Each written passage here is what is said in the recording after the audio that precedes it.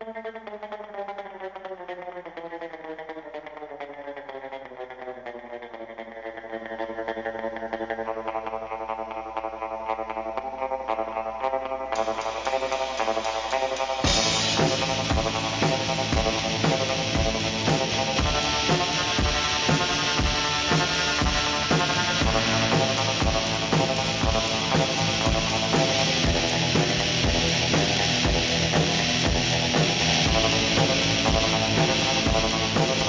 I'm a human fly, I said I said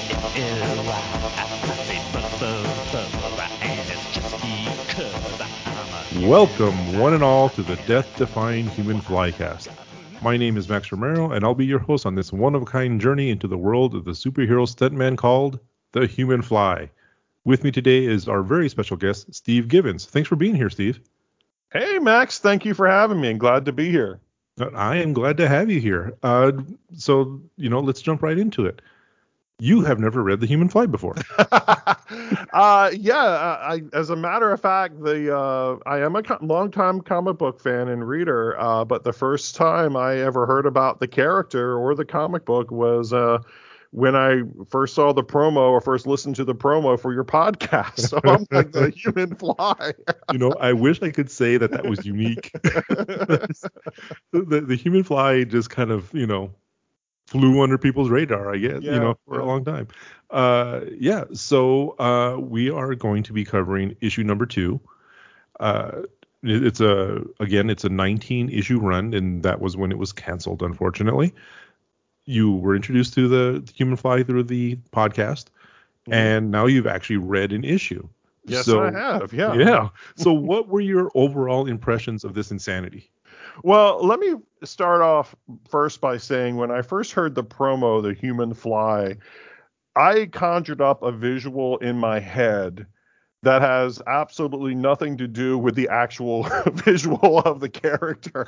I was literally like expecting a character that looked like a fly. I'm like, okay, or some sort of I'm not necessarily like Jeff Goldblum, like the Fly type of thing, but I was expecting something along those lines. And then when I finally when you asked me to do the show and I finally read the comic and looked at it, I was like, oh, okay.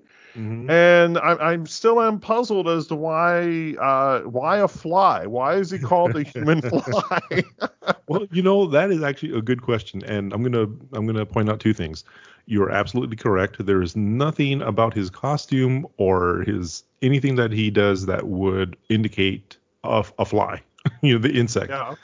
Also, someone had asked this. I don't remember if it was in the comments or if it was somewhere on social media, but back in the day, daredevils, especially the ones who would scale buildings and bridges and that sort of thing, were called human flies because they seem to just kind of cling to the side of the building.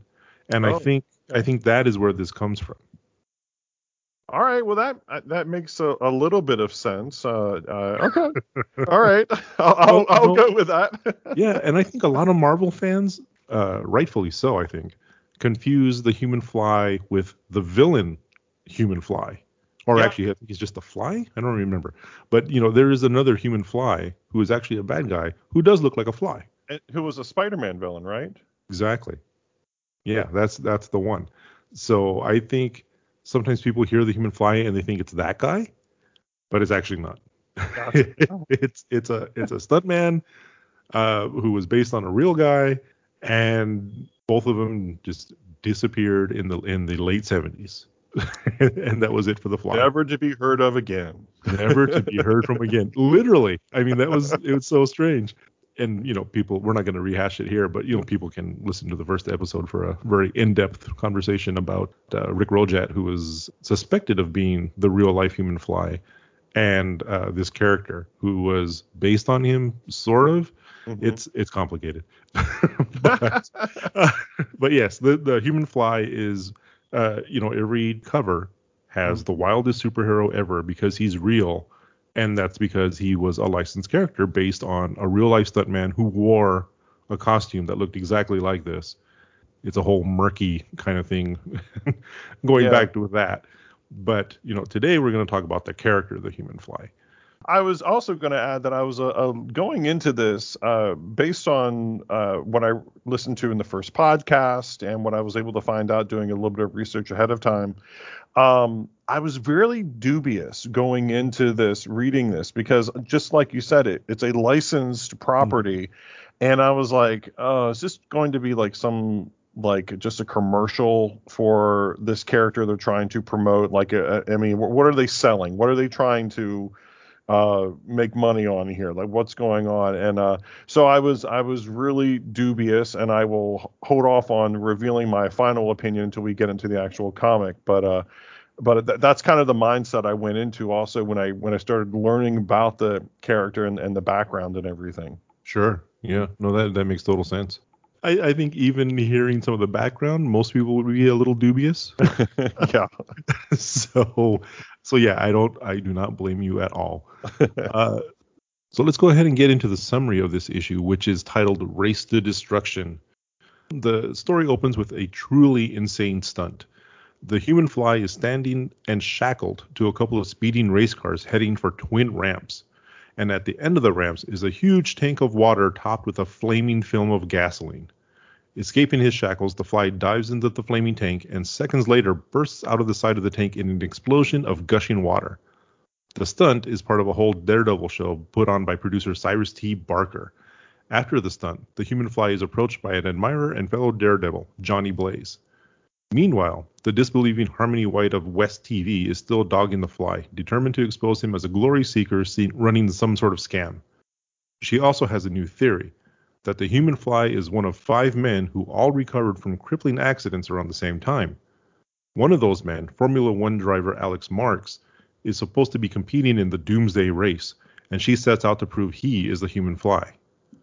Following the fly into a trailer and finding only Marks just makes her more sure, even after he explains he's lost his confidence and the fly is the only reason he can even walk again. The fly supposedly went out the back way. Soon enough, the drivers are lined up for the Doomsday race, including Johnny Blaze on his custom skull cycle and Alex Marks. The prize, $500,000. But wait, Marks pulls down his scarf and reveals the human fly. The race has begun and almost immediately cars are eliminated, literally. The Doomsday race is like a crazy combination of Rollerball, Death Race, and Thunderdome. Cars are besieged by sharp metal shafts spiking out of the ground and shifting bridges, and before long, Johnny Blaze and the human fly are the only racers left. Johnny is thrown off a bridge that suddenly flips him into a lake below while the fly guns it and makes it across. Alone, a transformed Johnny Blaze rises out of the water in the form of his demonic alter ego, the fiery Ghost Rider. The flames of the spirit of vengeance set the lake aflame. The surface is covered with oil, a death trap for any crash survivors. Back at the starting line, shaken drivers begin to make their way back. Harmony begins to suspect the race is designed to make sure no one could win, and follows Cyrus Barker to the race office. Back at the race, Ghost Rider catches up to the human fly and sees his car is burning. He pulls up next to the flaming car, giving the fly a chance to jump from his vehicle to the skull cycle. The duo enter a tunnel, which is suddenly sealed behind them as a giant fan turns the passage into a wind tunnel. The two are pushed out over a cliff, and the strain is too much for Ghost Rider, and the skull cycle begins to disappear. Thinking fast, the fly uses his baton to snag a nearby power line. Ghost Rider grabs his legs, and together they slide down to a rocky outcropping. Meanwhile, Cyrus Barker sees the two have survived his traps. Barker was behind it all so he could keep the money. Now, he'll just have to steal it. But as he's about to clean out the safe, Alex Marks steps out of the shadows, revealing that he's been keeping an eye on him since he's the same promoter from the race that almost killed him. In a blink, Barker starts to pull a gun while Marks accuses him of sabotaging his car before punching Barker out cold. Later, his confidence restored, Marks shakes hands with Johnny Blaze and the human fly, who tells him the proceeds will be donated to a charity in Marks' name. A frustrated Harmony White looks on, determined to investigate the other 4 men on her list. Next issue, Fortress in the Sky. Okay, so what did you think? Well, I want to start first. That cover, the cover of the comic. I was. This is Carmine Infantino doing the cover. I should actually mention who the creators of this comic were. We have Bill Mantlo as the writer. Bill Mantlo wrote all the issues. Carmen Infantino as the artist. Dan Green was the inker. Ai Watanabe was the letterer and colorist. And Archie Goodwin is the editor. And as you mentioned, Infantino did this cover as well as the interiors. And this was the only issue of the Human Fly that Infantino would draw. Oh, interesting. Okay. Well, anyway, the cover is definitely eye-catching because you've got Ghost Rider looking like he's diving right into this field of spikes, and I'm looking at what the Human Fly is doing, and I have no idea what he's doing. He's either panicking or having a grand old time. His arms are splayed out like he's Rose in Titanic. And he is like, I'm flying, I'm king of the world thing type, whatever. But it's definitely it's a fantastic cover. It's enjoyable. It definitely gets across like this is an adventure, but I get a real sense of fun and some lightheartedness going on here as well. Like this isn't a dire and serious comic book type of thing. Oh no, not at all. That's a good point. The Human Fly is kind of hovering over the motorcycle, I guess. Yeah. So yeah, I don't know if he's is he being thrown off, or is he thrown off? Is he jumping off? What is he doing? Is he balancing somehow? Because it is mentioned in the story that Ghost Rider for some reason is having trouble maintaining the motorcycle because of the added weight. Yeah. Which is something I've never seen Ghost Rider complain about before, but I don't know. Maybe the Fly is super heavy because he has that all steel skeleton now. So I don't know, but it's a nice Deus Ex Machina for the adventure to continue. No pun intended. Yeah. But one thing I really like about the covers, these are the usual artists on the Human Fly is usually Lee Elias or Frank Robbins. There are a couple of issues 16 and 17 that were drawn by Bob Lubbers, but for the most part, Elias and Robbins were either one of those two drew most of the issues, and all of the covers, including this Infantino one, are really eye-catching. I think they're really effective. They're muscular and they're dynamic. Something is always happening. There's always a sense of movement, and it always looks, just off the charts, which is something I want in my comics. That is definitely something I want.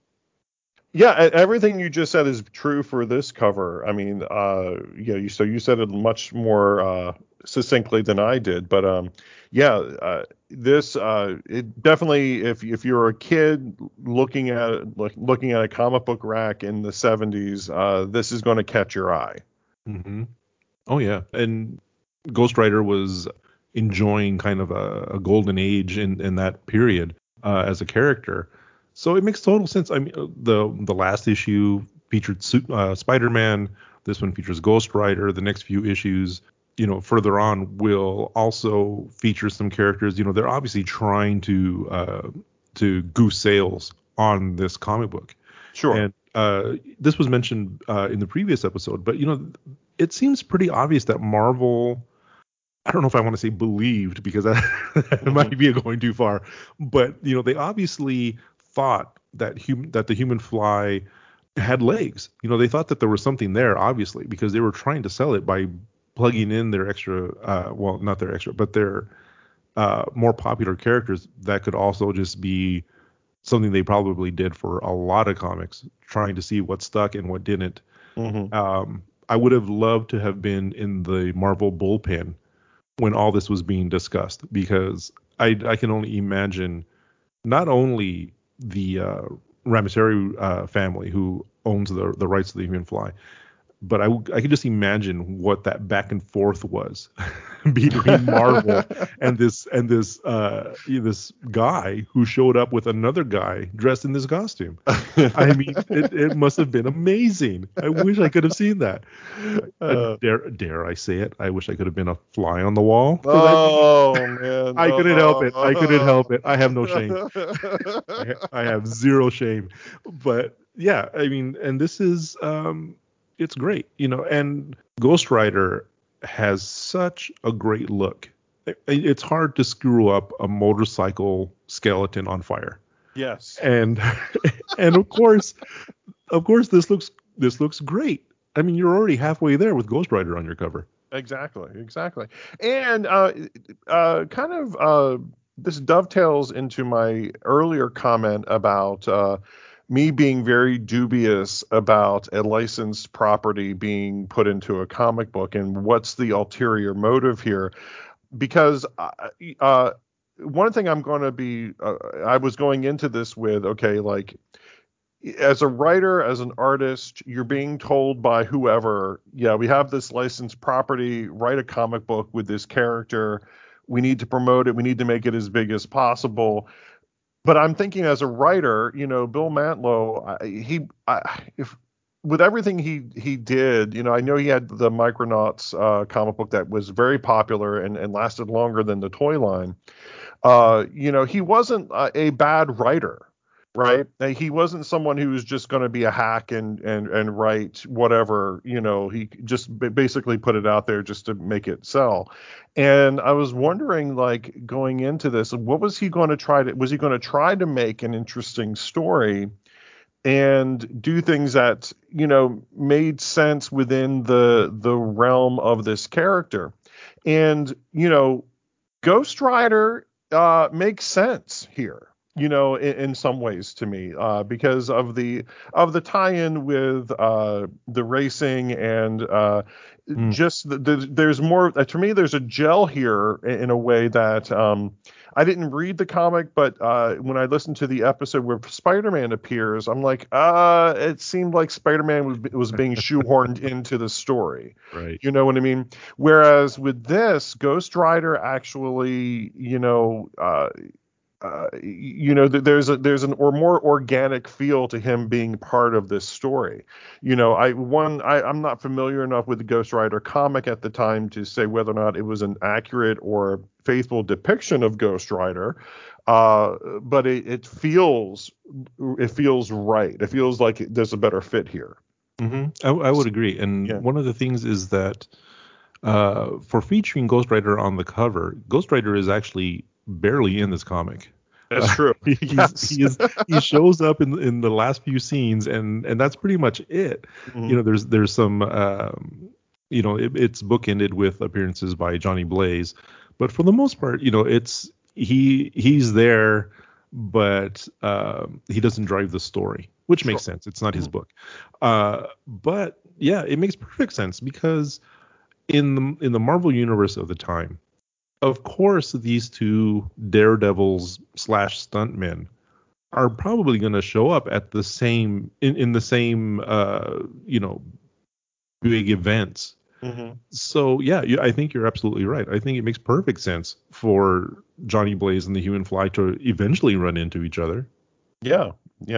And there's even a line of dialogue where the Human Fly, he knows Johnny Blaze, like he's heard of him, so there is a, so again, those little touches when you see a writer doing stuff like that, I'm like, okay, they're doing something a little bit more than just renting a story to make a buck or to put it out there as like we've got to promote this property. Like they're trying to tell a good story here. And I was in the process of reading this story, I was thinking back to when I was growing up. I'm more of an 80s kid. Mm-hmm. And I remember all the Saturday morning cartoons, and I think like 80% of them were all licensed properties of some kind. Basically big promotions. But Rubik the Amazing Cube, anyone? Yes, yeah. But one of my favorite cartoons growing up was Dungeons and Dragons, and that was a licensed property, and I remember thinking, some of those stories, some of those episodes have stuck with me, even from having watched them as like a 7 or 8 year old. They stuck with me. They had an impact on me. Not necessarily like in this profound way it changed my life or something along those lines, but as terms of like being like, oh, that engaged different parts of my brain that I hadn't, but in a way that the Pac-Man cartoon didn't. You know? Well, that's an interesting point because for one thing, I loved that cartoon. I have it on DVD. It is a part of me. Yeah. But Dungeons and Dragons Dungeons and Dragons was better than it had any right to be. Yes. And I think it's better than a lot of D&D movies that I've seen. But That's a very low bar. But I think it's a great cartoon because it had great storytelling. Sure. And I think that was a hallmark of Mantlow's writing, because you're right, he could have easily just scribbled off anything, just junk, but he always seemed to put thought into what he was doing and to really try to make characters that connected not only with each other, within the story, but that connected with readers in a way that was engaging and felt real. Yeah. And I think he does it again. Well, he's starting to do it with the Human Fly, and it's I'm always impressed and I always admire Mantlow's commitment to a story, and especially when he is often working with almost nothing. Yeah. Well, something that struck me when I was reading this is that I don't mean this as a criticism, but the Human Fly as a character is pretty two-dimensional. There's not you don't get a lot of you get no thought balloons for the Human Fly. At least I don't think you do. We never get inside his head the way we would get inside of Spider-Man's head, that type of thing. Right. And he is a icon character, is a perfect character around which everyone else kind of like floats around or centers around. He's almost like going back to the Saturday morning trope. He's like Captain Planet, and his Captain Planet wasn't flawed, but the people, the kids who came together were, to make him. And also like I was thinking also another Saturday morning cartoon, Mr. T. The Mr. T cartoon. Right. Mr. T was, and this is also probably a better parallel because Human Fly because he was a character in real life, he had this persona, the way that Mr. T was a character, Mr. T was always Mr. T. He went on television, he was always Mr. T in whatever iteration. He wasn't an actor playing different things, Right. Obviously in the Rocky film, he was playing a different character. I don't want people to come at me about that, but I mean, like, he was always Mr. T, Yeah. And in his TV show, all the flaws, all the conflict that was around him, and he was usually coming in to save the day or to teach a lesson or to be an example of some kind. And I see the Human Fly kind of fulfilling that role here, especially with his name escapes me. The Alex Marks, the guy who was injured and is now afraid to drive again. It's it's a very common trope and a very interesting, thing to have. Like, he is pretty much the hero at the end. Right. He stops the bad guy and he gets his mojo back, So that was the lesson, or that was the thing he needed to learn, or the experience he needed to have. And once I realized this is the type of story that they're doing here, I'm like, okay, I get this. Like, your focus is not really on the Human Fly in terms of any sort of character development. You're watching the Human Fly for the the feats of daring do and strength and things like that. Just like you were waiting for Mr. T to show up to clobber some people or to knock a wall in or something. Right. You're not looking for the Human Fly for any sort of conflict. Instead, you're looking at the surrounding characters. And to that end, like the character who interests me the most was Harmony White, because not only is she incredibly hot, the way she's drawn by Carmine Infantino. I mean, I think she poured herself into that sweater. I don't know. You just summoned Shag, right? Oh my gosh, I need to burn some incense now or something. Where's the sage? I know. But well, she's an incredibly gorgeous woman, and he was not, Carmine Infantino was not holding back in drawing her as like a beautiful, shapely woman. Right. But she's also, and I think she even mentions, she refers to herself as like the next Woodward and Bernstein, and so this is a post Watergate era where people were really questioning the icons, the people who were putting themselves out there as being like the examples to follow. So she's like looking at the human fly and being like, nah, what's your deal? What's going on here? I want to know what's, your real story, because you can't be this good. And I would assume that the rest of the series, and you don't need to like spoil this because I know you've got other episodes to do. I would assume that the rest of the series is going to be her eventually continuing her investigation and beginning to learn, he is a nice guy. I'm assuming that issue 19, there isn't some massive reveal like he's secretly the Green Goblin or something like this. No, you're right. Yeah.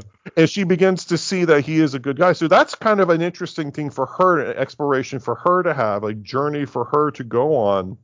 And the fact that she's just not taking it at face value. As a teacher, I appreciate a character who's like, I'm going to question this. I'm going to do some research. I'm going to figure this out for myself, and so I'm like, okay, I'm with you on this journey. I think you're wrong, but I'm going to be interested in watching you learn that how wrong you are, Right.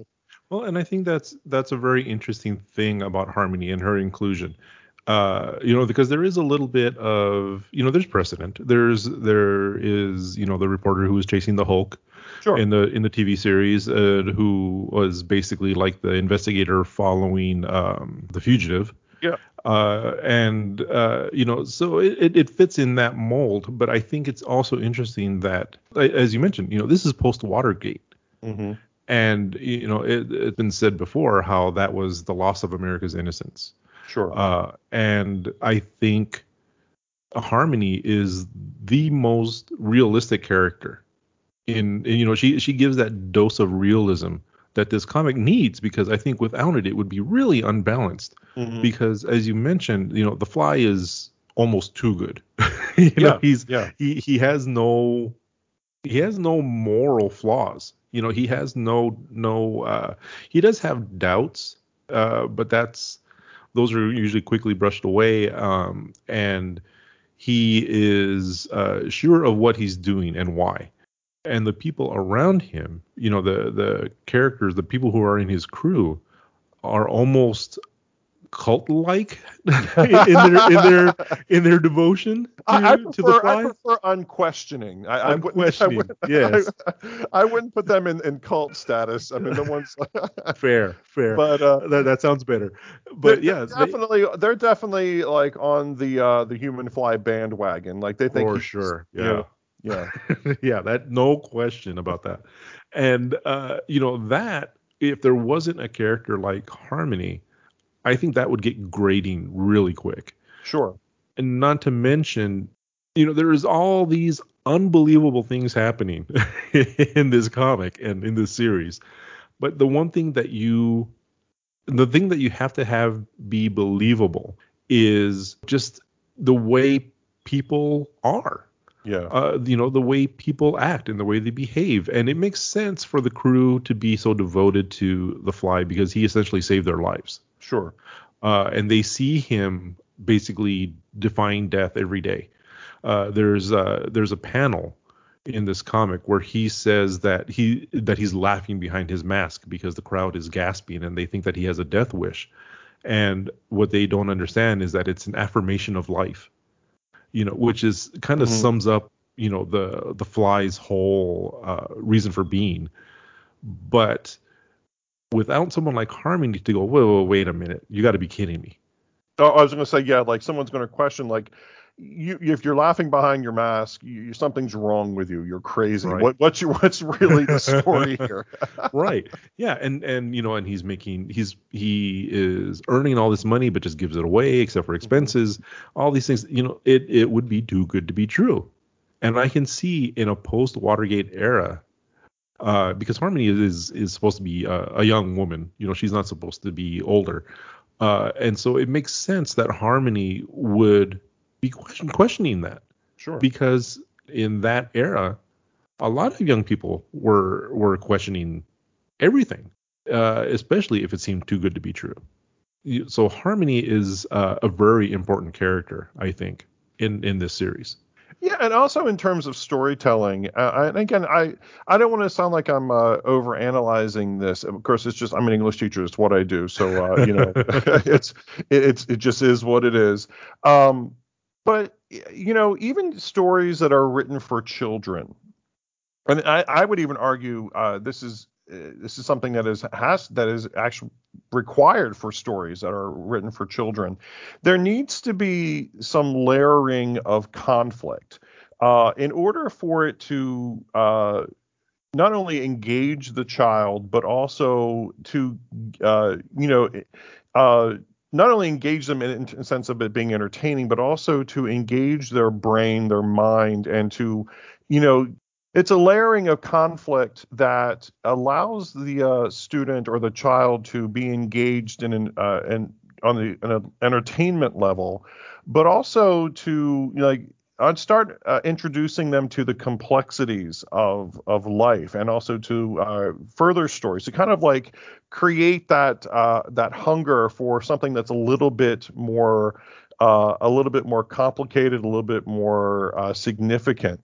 And for instance, when I talk about conflict with my students, we always talk about like the external versus the internal conflicts and different ways that a writer can bring conflict into the story.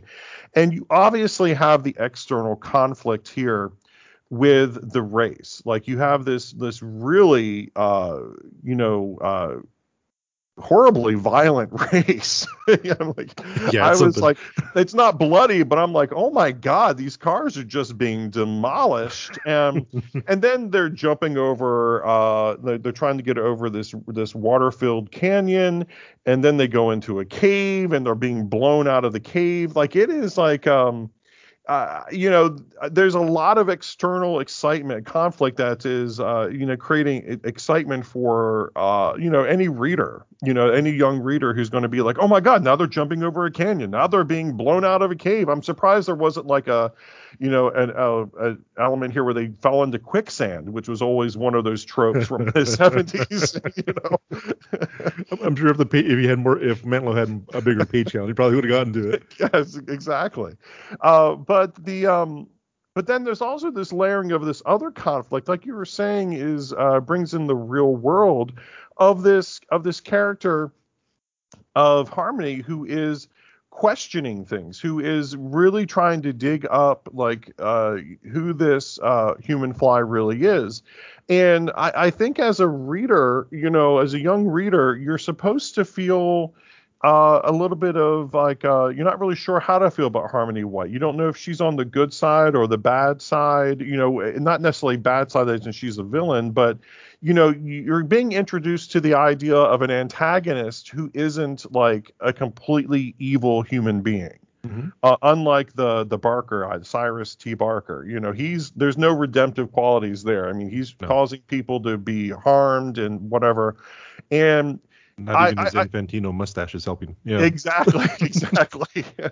But with Harmony, it's interesting because she is introducing conflict, but she isn't a character that is a bad person. Like she isn't trying to hurt somebody. So as a teacher, I always appreciate when a story that is written for kids is introducing, even at a very basic level, a layer of complication that you don't necessarily find in a lot of stories. Like you don't really see like fairy tales that the evil people are always evil. There isn't It's very black and white. And when you start introducing these shades of gray, or, different ways of looking at a character, or different dimensions to a character, that was something that just really impressed me with the story. I'm like, okay, so Mantlo is trying to accomplish something here.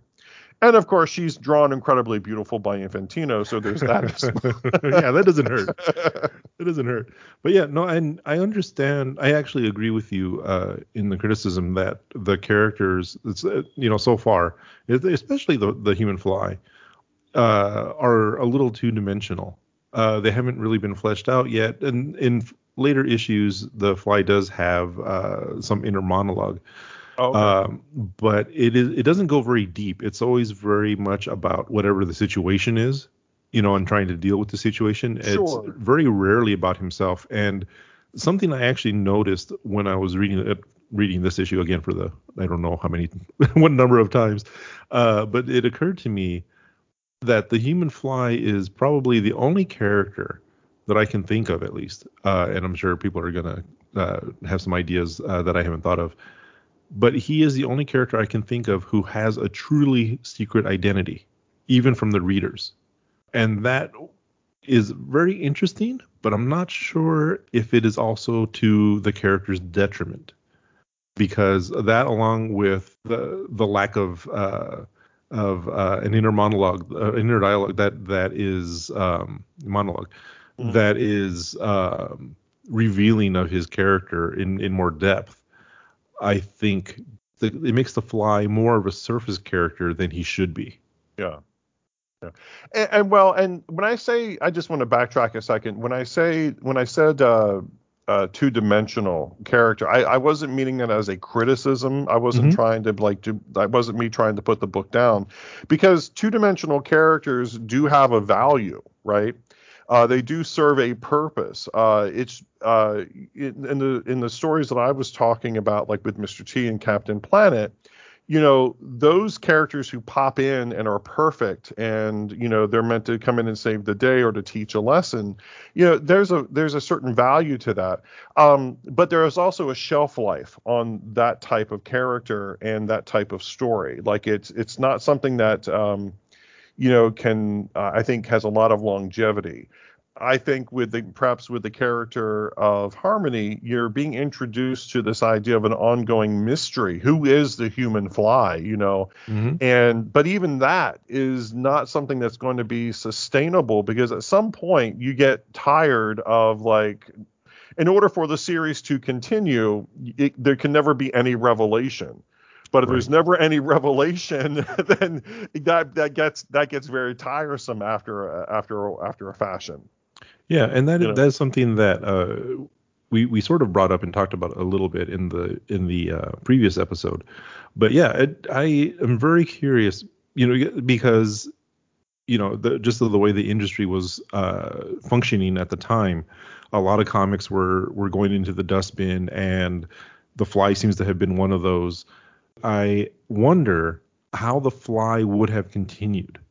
How, like you said, how could that have been sustained? What direction would it have gone in? And I'll admit, I honestly don't know. I kind of trust in Mantlo's storytelling ability, but like you're saying, I think eventually, he'd have to start giving up some secrets about the human fly. Even though 19 issues, that's nearly 2 years. Yeah. And so, he was able to sustain it for that long. But how much longer could that have been done? Absolutely. And how would it have ultimately been disappointing? Like, where do you go as a writer? Do you do the revelation? Because, what happens often the case when a writer creates a revelation of a great mystery, like the TV show Lost was very infamous for this, and when it revealed things, people were ultimately disappointed by them. Right. And like, how do you, when you build up the mystery, like what story could he possibly give to the human fly that was going to live up to any kind of expectations a reader would have had at the time? Right.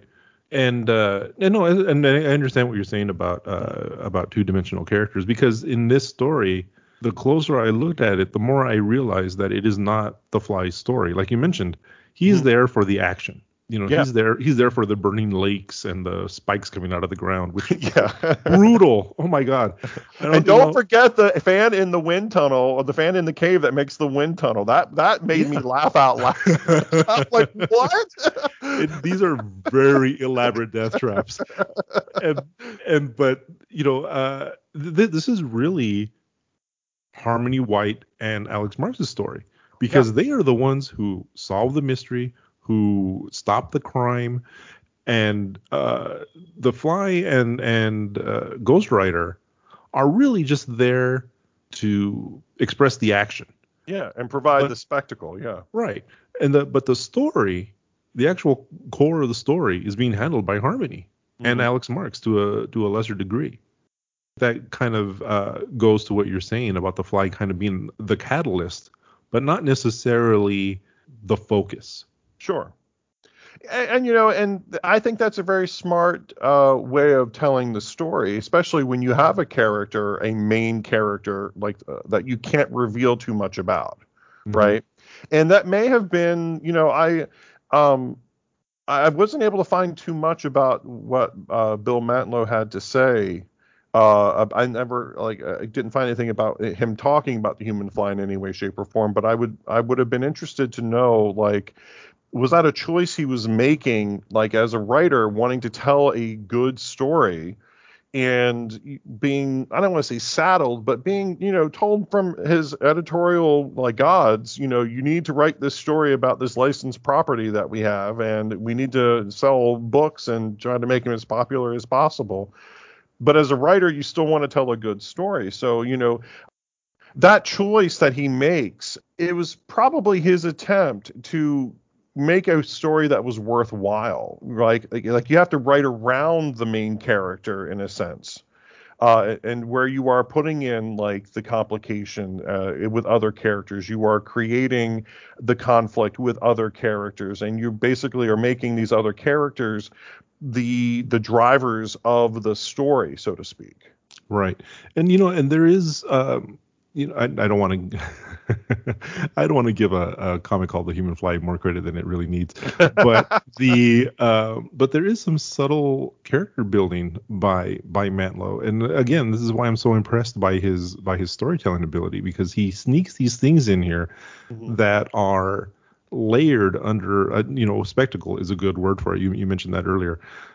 One thing I noticed was that the only stake that the Human Fly has in this, the only reason really, I mean, he's probably also trying to raise money for charity and might have been there anyway, but he is there mainly to help Alex Marx regain his confidence. Sure. He's there almost as a sponsor for this broken man. And otherwise, there's really no reason for him to be there. I thought it was a nice way to reemphasize what the Fly's whole thing is about.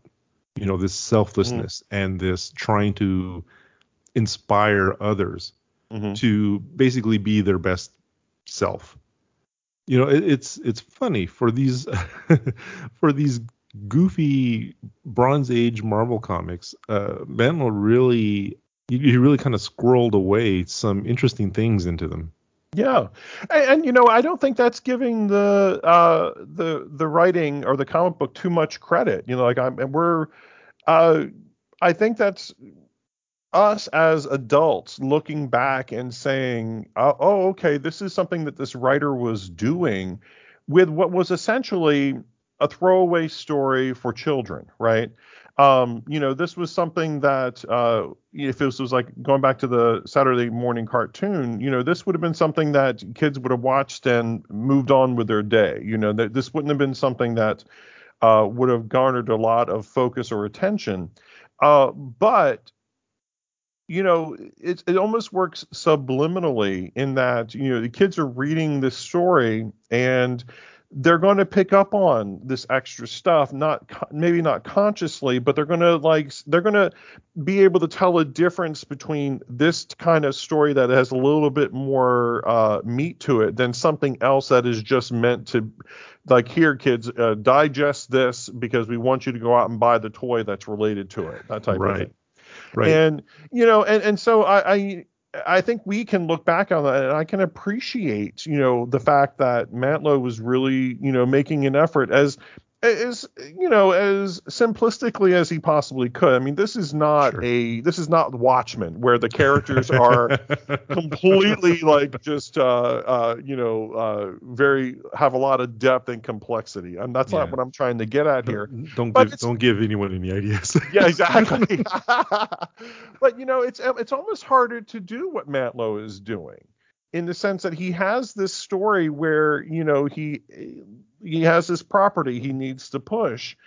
It's a very tough balancing act to have. Like, how much do I put into this, but still keeping the commercial value that I'm supposed to be putting into the story? It's like just one of those things where, like, I can really appreciate it. It's something I remember, and I'm going off with another example, but this is kind of how I do things, so I apologize. I remember a couple of years ago, my best friend's daughter got into the DC superhero girls big time. And I don't know if you're familiar with the DC superhero girls at all. I had heard of them. And I was visiting my best friend and his family one time, and his daughter found out that I was a comic book fan, and so she was like, "Oh, I watched the DC superhero girls. Can we So we sat down and we watched an episode, and I was surprised at again, I had the same kind of feeling, like whoever was writing these episodes, it's definitely geared for children, specifically girls. And there's nothing wrong with that. I don't say that as being like derogatory towards it.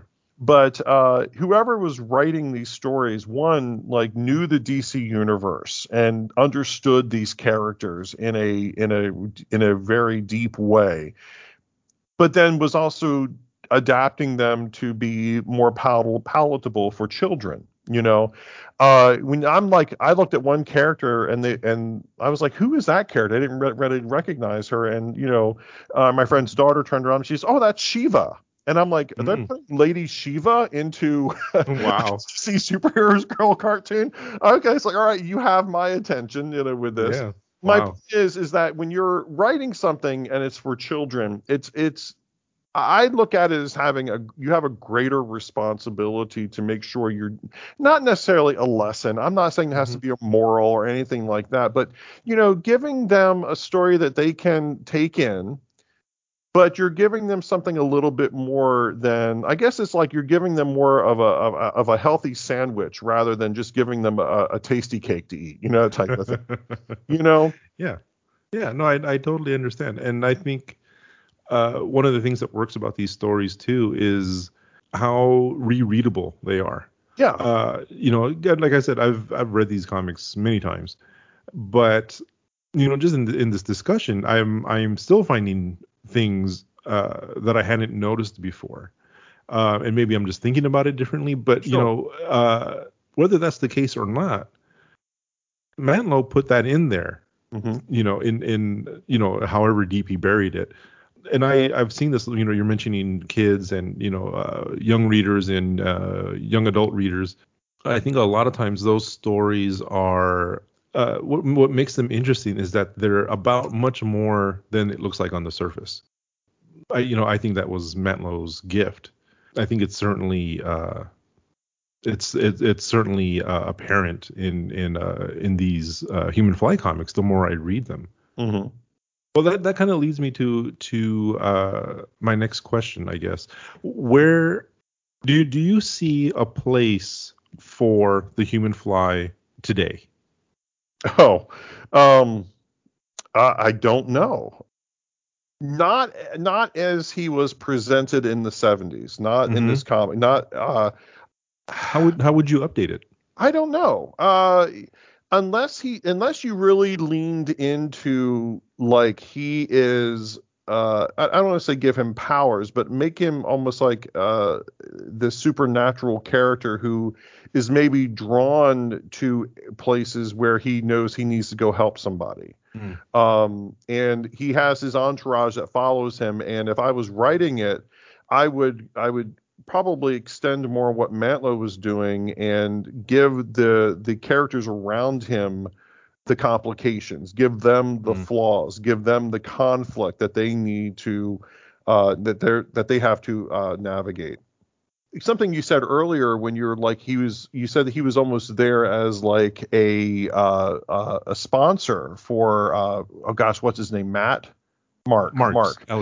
Marks, and he's there because of Marks, because Marks needs his help. So I mean, it got me thinking like, well, maybe he is drawn to these moments or these people who need his help, and maybe like write him as a character who's kind of like very knowing in the sense of like almost like a phantom stranger type of character, where he shows up and he's like, I this is what's going to happen. I know this character needs my help, and I'm gonna, and in the process of helping him, I'm going to be doing some great stunts and action sequences. Right. Yeah, so someone who's very empathetic. Yeah, and also maybe like directing the people, a part of his entourage, to like help the person out. Like, I'm going to go do this stunt, and while I'm doing the stunt, you go and take care of this.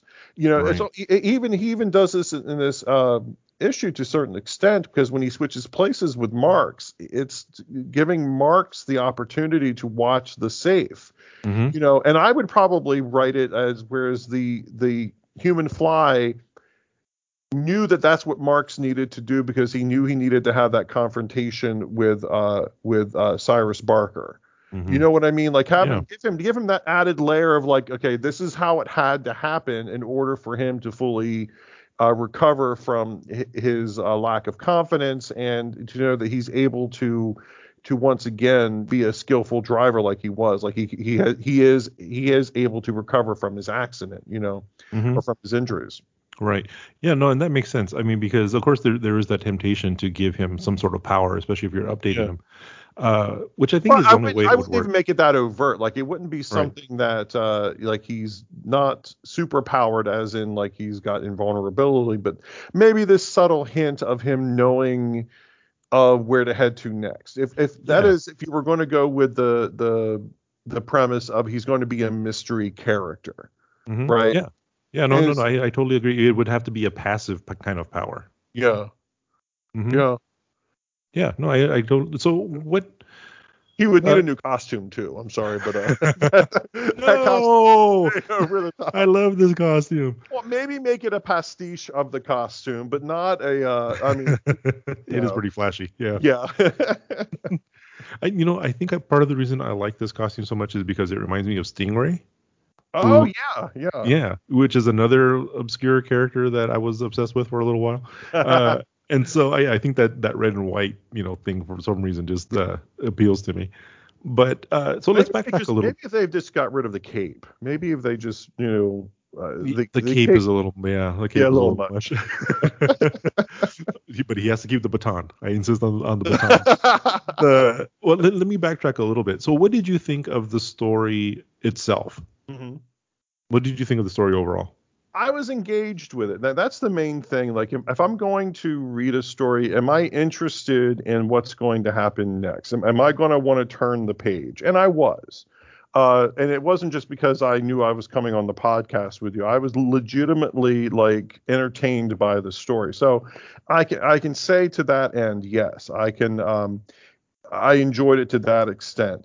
Is it something that I would, as a reader, naturally gravitate to? Probably not. Like, I wouldn't necessarily feel the need to be like to pick up a next issue, because I didn't see anything here that, as a reader now, who I am now, that would have like engaged me, mainly because I can see where certain things are going. Like the only unanswered questions for me is the only unanswered question for me was whether or not Harmony was ever going to figure out who the Human Fly is. Right. And that isn't that wouldn't have been enough to make me want to come back for another issue. I felt like okay, maybe I'll pick up another issue if I saw the cover and it had something interesting on it, like the Ghost Rider one. It wouldn't be something that I necessarily felt like I had to keep coming back to on a monthly basis. Sure. So, having said all that, is the Human Fly something that you would recommend to other people? If I knew the person would be into that kind of a story, yeah, absolutely. I would tell them this is what the kind of story you're going to get. Right. A lot of daring do, a lot of action, and the more interesting character moments are going to be the peripheral characters. And I wouldn't hesitate to recommend this to like a young reader, like if I had like my nephew when he was a young boy, I would have, and he was actually into racing quite a bit. So this is kind of like a story that would have been up his alley in a big way. I probably would have let him read this or let him like introduce him to this, but just as a way, like I said, I think it was a little bit more meat on the bone here with this story, so I would have been more inclined to show this to him than something else that I would have considered to be a little too like I said, like just basically trying to sell a toy or sell a product of some kind. Right. Like right. definitely more here than some other things I've seen or read over the years. And I think that's probably where things would have gone eventually. I'm sure that was the hope of of the people who owned the license for the Human Fly. Like action figure line or something like that. some merchandise, but that unfortunately never happened. So we will never get our Human Fly action figure, even though I have seen some customs out there. Maybe if he had actually jumped all those buses that he intended to jump. Disaster. I know. He tried. He gave it a shot.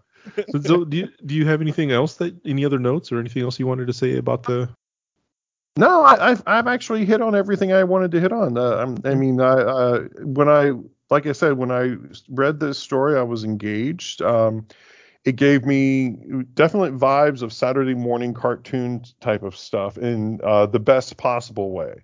Like I could see that this was not a mindless endeavor, even though it was a property or something that was written definitely to promote a product. And so I really appreciated it on that level. But other than that, yeah, I mean, that's this is the type of book where what you see is what you get, which is a good thing. For sure. Yeah. For once, what happens on the cover is actually exactly what you're going to get inside. There is no confabulation there. That is what you're going to get. Although you don't get any images on the inside of the Human Fly pretending to be Rose from Titanic. No, unfortunately, he actually never says, "Oh, I'm flying." But so a couple of notes I had. Harmony.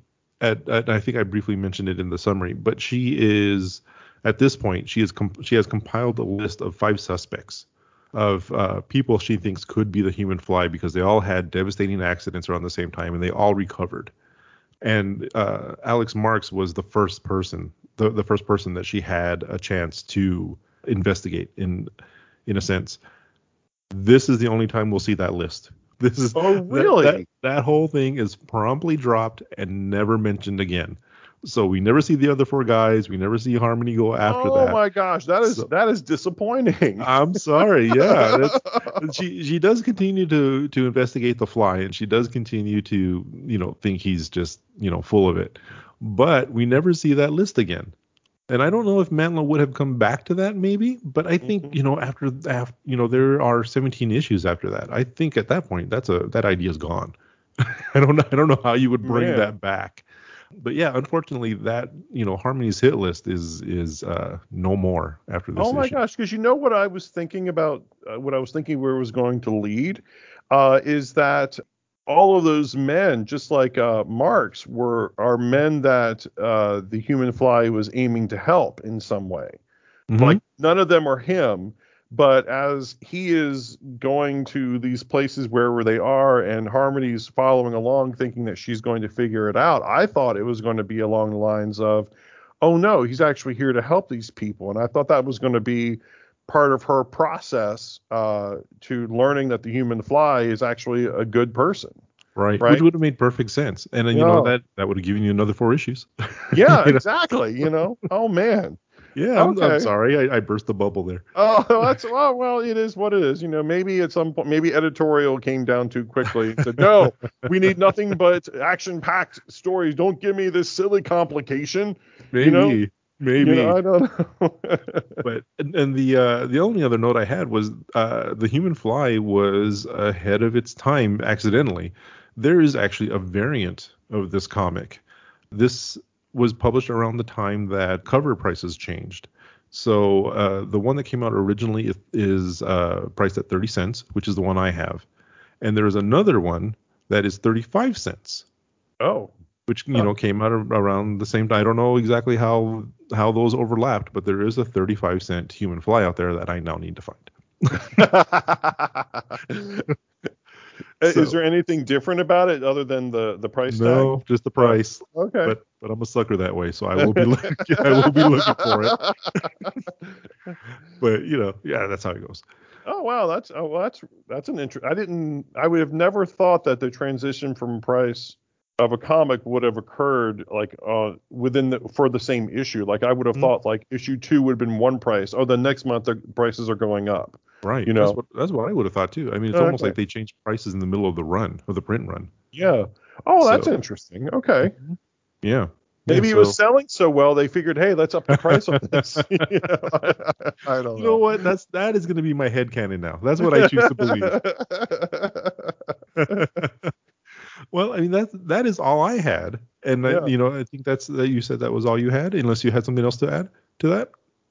No, actually, I thank you for giving me this opportunity to read this really enjoyable comic. Otherwise, this never would have been on my radar in a million years. So I appreciate you like pegging me to do this. Yeah, no, and thank you for coming on. A little behind the scenes, you agreed to come on the show at the last minute as a favor for me. And I cannot tell you how glad I am and how much I appreciate that. Where can people find you? Oh, wow. That's the first time I've been asked that since I've been doing this. I am on social media, Facebook. I'm kind of hard to find because I've got some security things up because of I don't want students finding me. Mm-hmm. But if you can look me up at Steve Givens on Facebook. I'm also on Twitter. I have a blog called It's a Givens blog. And that's my Twitter handle. You can find me there. I'm following all the Fire and Water Network people, including you, Mr. Romero. And so that's where people can find me. And you can find me on the Fire and Water Network page. I'm constantly leaving comments here and there about different things, and I'm on a few episodes here and there of different things, so people can get to hear me. All right. And get sick of me subsequently. No, I don't think that's going to happen. I don't think you've been a great guest. I really appreciate that, Steve. Oh, you're welcome. Very welcome. All right. So, and thank you to our listeners. The Death Defying Human Flycast is a proud member of the Fire and Water Podcast Network. If you'd like to subscribe or leave a comment for the Human Flycast, you can do that on our website at fireandwaterpodcast.com or on Apple Podcasts. You can also find the Human Flycast on Twitter at Human Flycast, and be sure to follow and tag the network with hashtag FWPodcasts. You can also reach me at humanflycast@gmail.com. If you'd like to support the Fire and Water Podcast Network, and really, why wouldn't you, go to our Patreon page at patreon.com/FWPodcasts, where you can make a one-time or monthly contribution and unlock various rewards, including getting name-checked on this or any network show of your choice. Support the network and reap the rewards. And remember, the wildest superheroes are real.